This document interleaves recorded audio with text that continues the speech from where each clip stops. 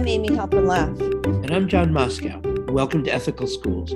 Our guest today is Dr. Terry Bucci, Associate Professor of Math Education at Ohio State University at Mansfield and co-director of OSU's Mathematics Literacy Initiative, which changes the way K-12 math is taught. This is part one of a two-part interview.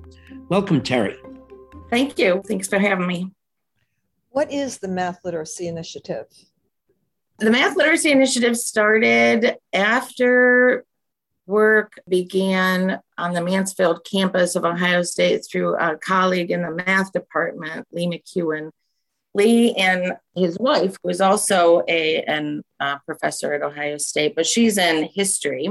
Lee and his wife were asked to be part of the NSF grant for the Algebra Project implementation.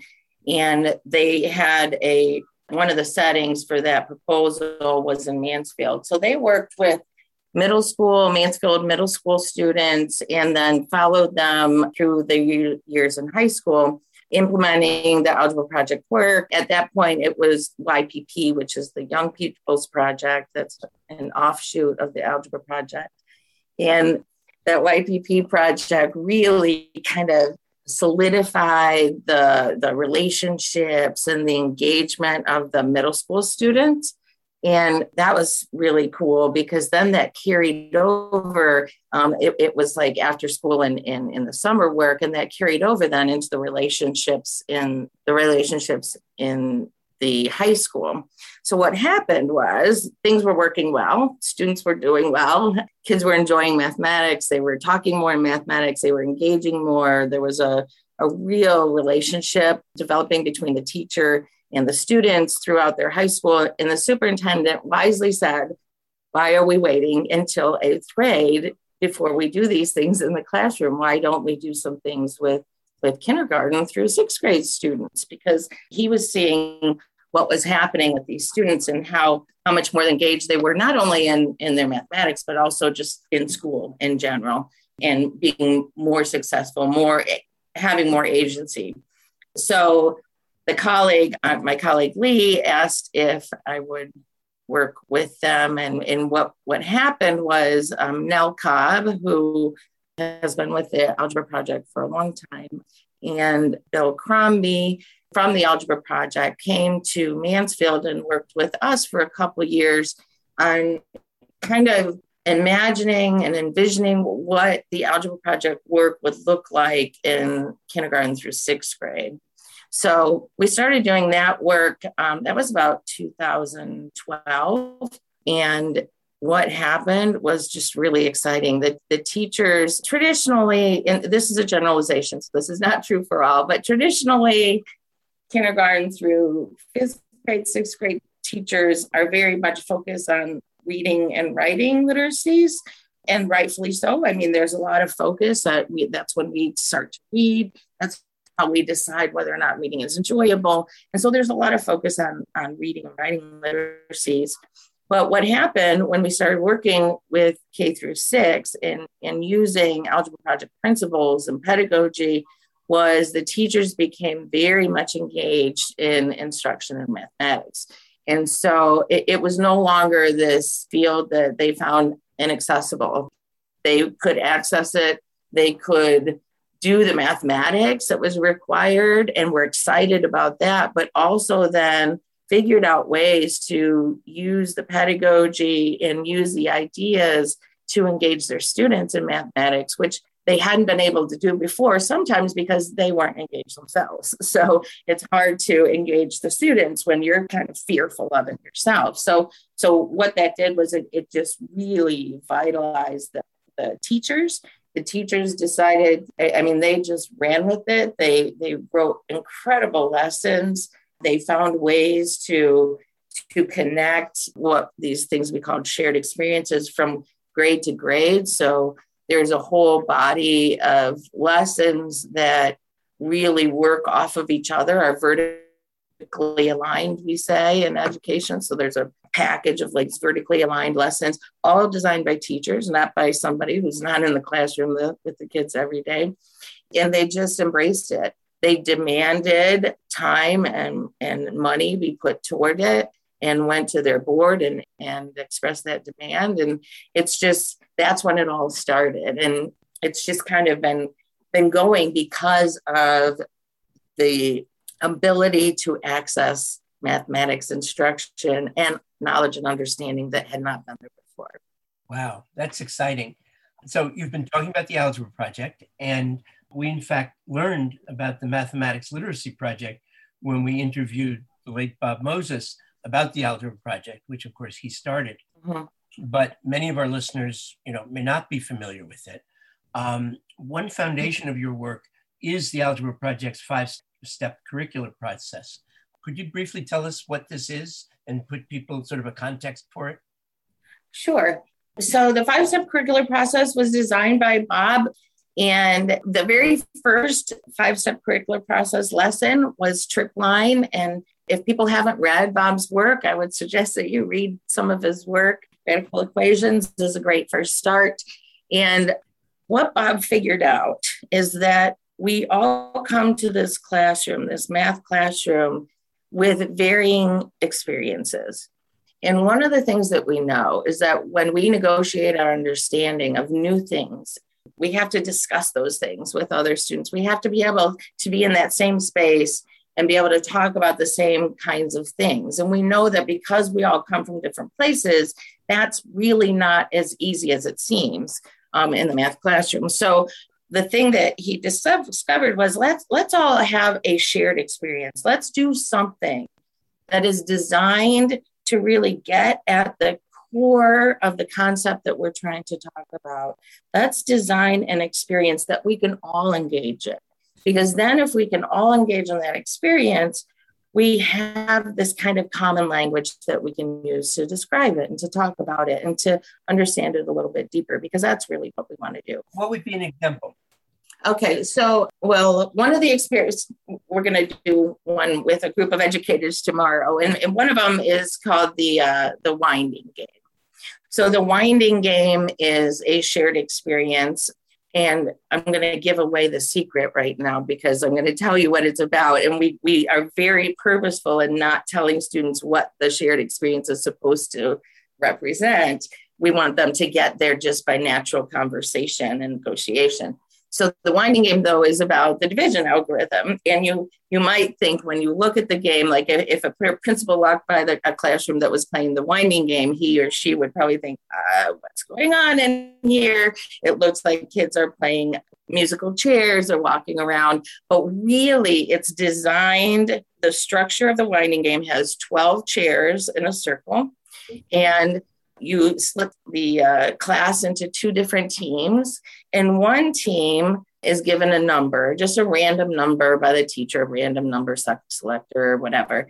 And they have to show that number to the other team without talking, but just representing it on this circle. So let's say you have the number 49, and there are 12 chairs in this circle. And someone from the one team comes up, and he wants to represent the number 49.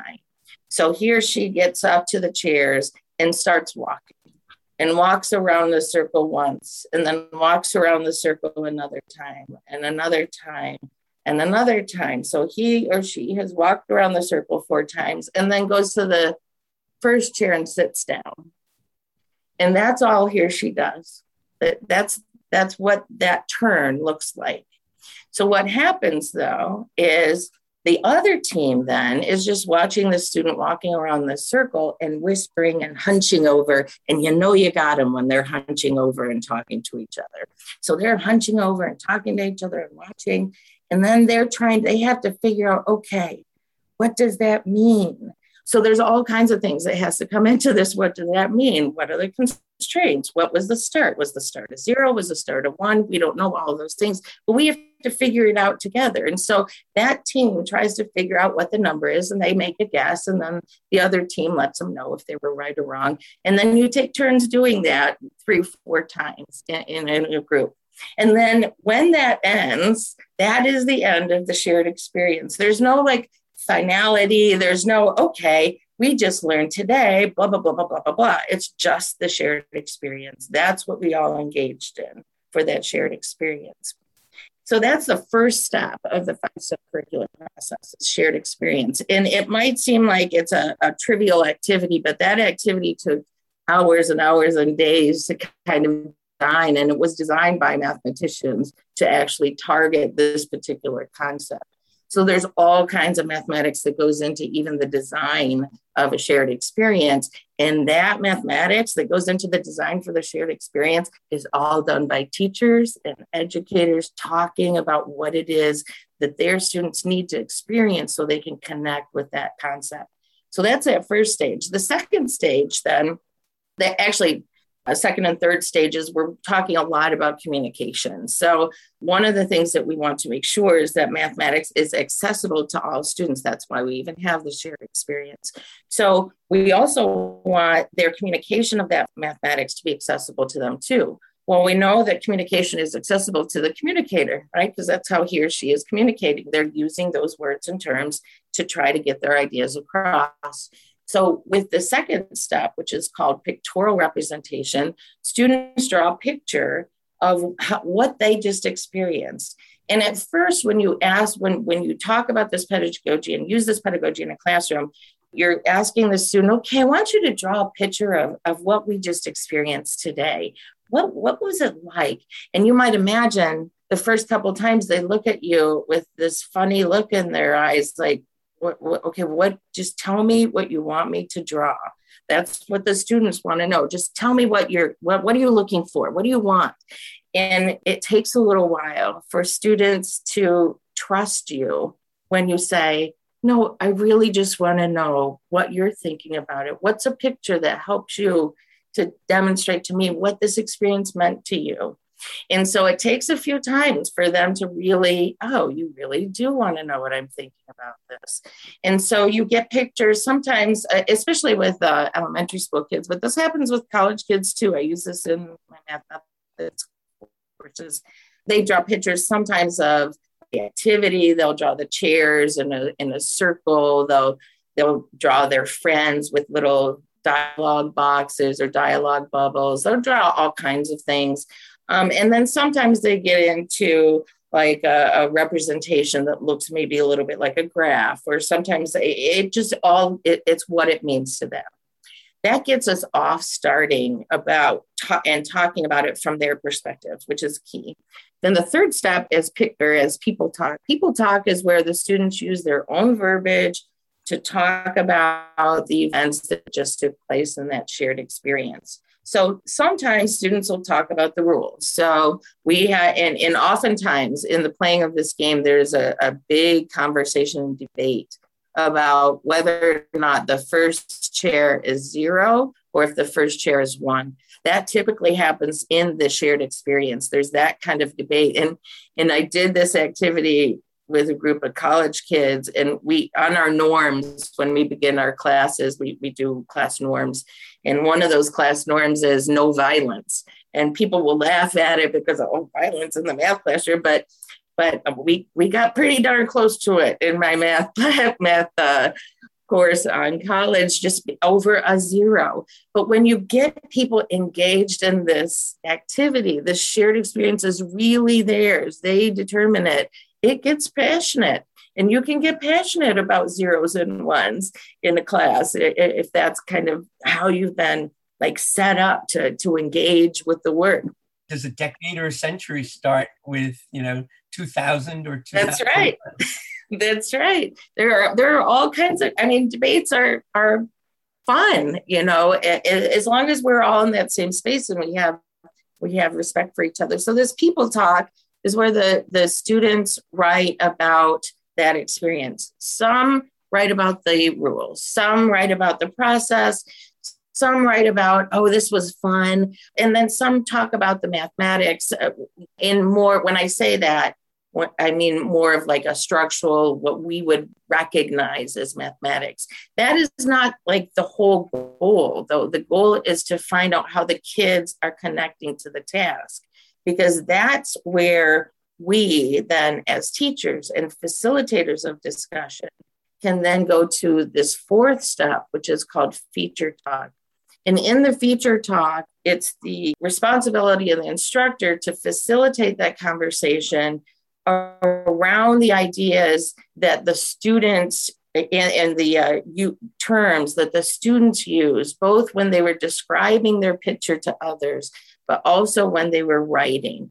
And so it's a kind of a job of finesse for the teacher. So the teacher knows, because when we create these shared experiences, the teacher knows what the primary ideas are going to be, what he or she wants to pull out from there. So in this case, the chairs are an important idea. The number of chairs in a circle is an important idea. The number of rounds around the chair is an important idea.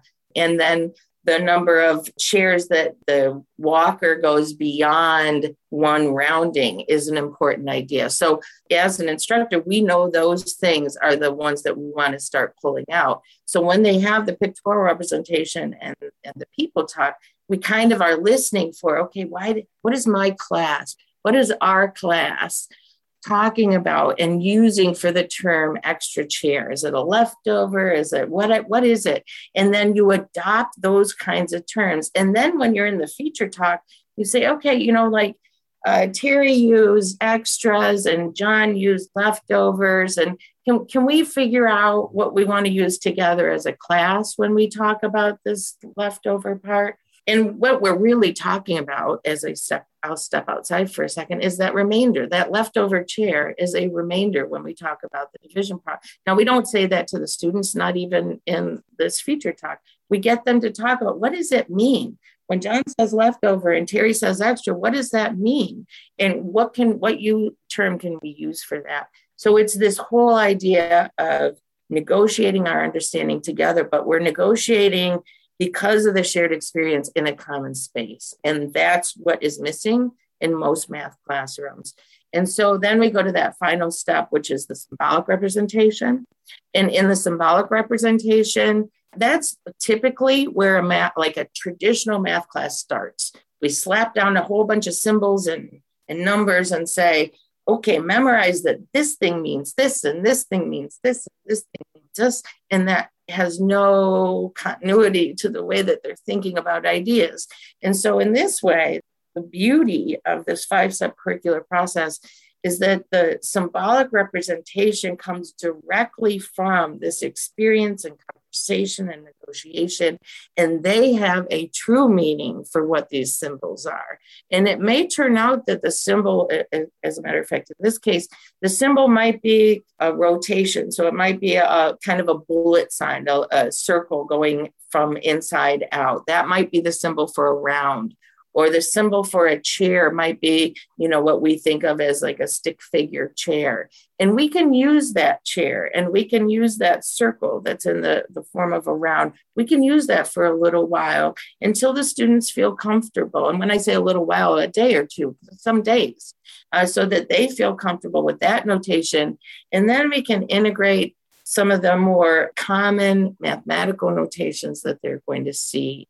And when they have that connection, that really helps to form that foundation of understanding, which in this case is the division algorithm. So then we can move on from there. And this process, that 5-step curricular process, is really designed to be a formative engagement tool. So formative assessment, we're using it, we as teachers are using it as our primary tool to find out what kids are thinking about mathematics, because that is our goal. We can't teach kids if we don't know how they're thinking about the mathematics, and we can't find out how they're thinking about the mathematics unless we give them opportunities to engage with these ideas at their level and with their verbiage. Who are your students? This is obviously a very different way of teaching math. So who are you teaching? Who is learning this, and how are they putting it into practice? So with the Math Literacy Initiative, which again is based on the work of Bob Moses and the Algebra Project, it's multi-layered. So we use the 5-step curricular process in our professional development with area teachers. So there are probably 7-8 districts around the region of Mansfield, Ohio, that teachers are using this with students in kindergarten all the way up to 12th grade. We work primarily with kindergarten through sixth grade teachers. So that population is using this in our area. We also use it. We're fortunate enough to have Debbie Adams, who was one of the original Algebra Project high school teachers in the grant that I mentioned earlier. She was in Southern Illinois, and we were fortunate enough to get her on our campus. So now she teaches our math content courses for the students who are going to be teachers. So it's not only something that we use with professional development with in-service teachers, but we also use this process with pre-service teachers. So they take courses, content courses, where they're experiencing the 5-step curricular process from a student perspective.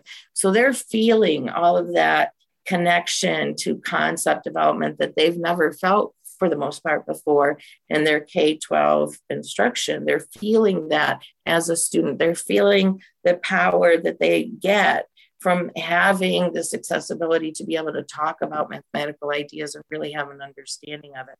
That happens from the student perspective. Then they come to the methods class and we talk about it from a theoretical perspective. So why is it that we want students to talk about mathematical ideas? Why do students need to be able to use their own language to be able to connect with this? How do you do this? How do you make this happen in today's public school? Those are the things that we talk about then when they get to methods. So then they're placed in districts with teachers that have been to professional development. So they see what it looks like with kids. Too often, in higher education, when we talk about what things should or could look like in the classroom, we talk about it at the university, and then they go to the schools and they see the real deal on what school's like. And so we try to avoid that by placing students with teachers who are actually using this in the classroom and who engage with it and really see it as a way to provide opportunities, power and leadership and agency for their students. Terry, when you say you want all people to see themselves as mathematicians, what do you mean? What do I mean? Well, here's the problem. I'm going to tell a little story about Gordon Gee. He was quite a character. He was the president of Ohio State University. Great. He was with us for a while at Ohio State, then went away and came back, but really charismatic. Everyone liked him. And he came to Mansfield when Lee and Heather were starting that work at Mansfield High School with Amanda Clausen, the teacher. It was a pep rally, and he came to this pep rally, and we were talking. He was there to meet with the Algebra Project students because he wanted to see what they were doing in the classroom. And the first thing he said to this whole group of students was, I'm here to see what you're doing with mathematics. And I got to tell you, I was never good in mathematics. I could never do that stuff. And Lee and I just looked at each other and our mouths just gaped open. Here's this very successful man who just told everybody, you don't need to know anything about math. You can be as successful as me and know nothing about math, which if you really think about it, it's so not true. Like there are hoops you have to go through to be able to be in a position like he was in. And some of those hoops involve mathematics. So it's just this acceptable nature of someone saying, I can't do math. It's going to be debilitating to our culture. It's going to be debilitating to our country. If you think about it, no one would walk up to a group. He would never have walked into that group and said, I just don't read. I don't get reading. I'm not good at reading. I'm not a reader. No one would say that because culturally it's not appropriate to say something like that.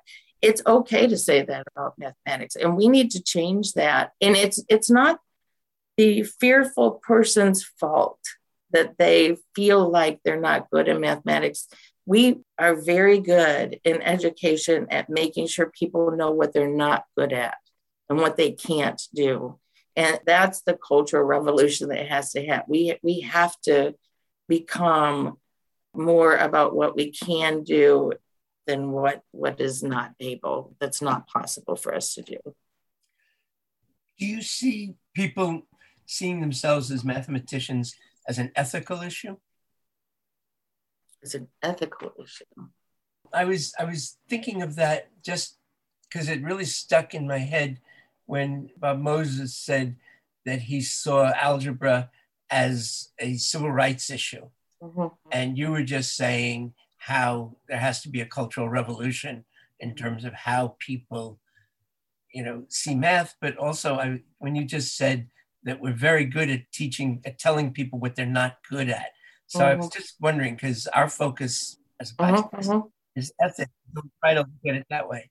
Right. I think it's an ethical issue, especially with respect to our responsibility as educators to make sure that students see themselves as mathematicians, because if they don't, access is closed off to them. And it's not, we keep saying, well, traditionally, educators will say, well, they're just not doing their homework. They're just not getting the help at home. They're just not doing this. They're just not doing that. They, not. Instead of, okay, when you come into the classroom, we are going to call each other's mathematicians. We're going to engage in mathematics and the back and forth and negotiation and discussion and debate like mathematicians. That's how mathematicians work. And it's our responsibility as educators to make sure the students see that that's what a mathematician is. A mathematician, I know a lot of professional mathematicians, they don't sit in a room and do problems.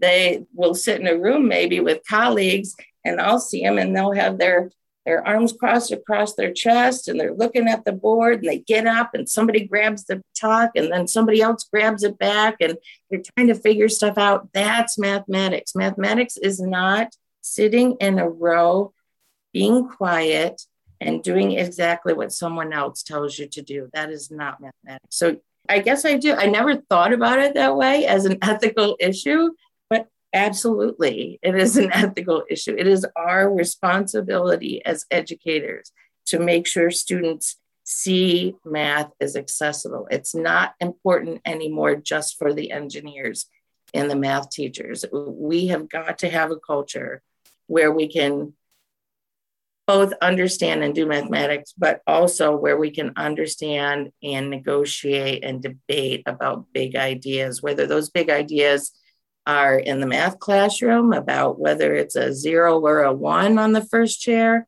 or if those big ideas are about whether or not we're going to put money into after school programs, or whether or not we're going to demand that teachers do X or Y or don't do X or Y. Terry, how would you define being good at math? Well, I think that definition is individual. So I think society defines being good at math as getting grades. And in many of today's math classrooms, that means being subservient in the math classroom. It means sitting in your chair with your mouth closed, not having to do something many, many times, but getting it on that first try. And that is what I think the general public's perception of being good at math is. I think being good at math is being able to articulate an understanding of ideas, both concrete and abstract, that we can use to create and develop other ideas. So it's not about, can you solve this equation? It's about, can we look for patterns? Can we analyze change? Can we look at an analysis of change? Can we develop generalizations about mathematical ideas and numbers and look and find beauty in that? Can we have a substantive conversation about equality? Equality, if you think of the equal sign, people, when we look at it as a symbol, everyone knows that's about math. When we look at it as an idea, we better be teaching what equality is really good in math class, because we use that word all over the place and we make huge assumptions about students knowing what that symbol means. So there's a symbol in mathematics that takes into account the idea of context, and equality has context to it. Those are ideas that bridge over into our society. And what's happening right now in the math classroom is that symbol's thrown in kindergarten. hugely complex symbol, hugely complex. And we just slap it in there in kindergarten and think that if we use it more and more and more, somebody's going to figure out what that means. Well, we have to have a discussion about what that means. What does it mean to be equal? And that conversation can very easily and should start in the math classroom. So I think good mathematicians are people who, I think persistence is a huge indicator. Like, we have to be persistent. We have to push through, find ways of not doing things in addition to finding ways of how to do things. And it's all an exploration. So I think many, many people are good mathematicians that think that they are bad mathematicians. And I see that in my students all the time. We have, so the pre-service teachers that come to us, like I said, we have early childhood, we're a regional campus. So we have early childhood education, middle childhood education. Middle childhood, they pick their areas of concentration. So you're getting some students who pick mathematics, but also some who don't. And same thing, the early childhood mathematics. But by the time they go through this experience of being a student in an algebra project classroom in Debbie's class with their content courses, then they come to methods, and then they see what's happening in the classroom with kids really being engaged with mathematics and their words being honored in the mathematics classroom and their ideas being honored in the mathematics classroom. And by the end of that methods course, because of all of these things they've experienced, they say, oh, I could have taught math. I have so many middle childhood students that need like pretty decent math to get into middle childhood. They'll say, oh, I wish I would have known this before. I could have done this. And, that would be true of just the general population. In my opinion. And it's interesting, when we were talking earlier, we're talking about saying that many students are being abused in math, in traditional math classes. Could you elaborate on that a little bit? I think you've obviously been leading there. So being abused in the math classroom, it's institutionalized, actually. So it's all about, when you think about the math class, and like if we just ask anybody, think about your math class, what would you say? It's almost always rows and straight lines, a teacher up at the front, he or she gives you answers to questions that you were supposed to have done the day before at home with no teacher, and then moves quickly on to the next topic that we're supposed to be really like engaging with, but it's not engaging with because we can't engage because we have so much that we have to cover throughout that year that we have to just go from topic to topic to topic to topic. And I'm sorry, but if you didn't understand that, we just have so much to do and we have to move on. And it's just this happening over and over and over for 12 years, being stuck in these rooms, not being able to all of the time. Now, there are some great math teachers. There are some really good math teachers, but not being afforded the opportunity to engage with the content, to talk about what equals means, to talk about what these ideas mean. So that idea of negotiating, understanding, I say it all the time, but that is a piece of mathematics that has to be there for students to better understand. They have to be able to talk about it. And in order to be able to talk about it, they have to have some kind of experience that is connected to it. And what we know is that the design of today's public school is on performance, on this outside high stakes assessment that could have something to do with the kids, but could not. Like they're not really involved in that task. They just are, it's a summative assessment that says, yes, you're good, or no, you're not good, from some outside power source.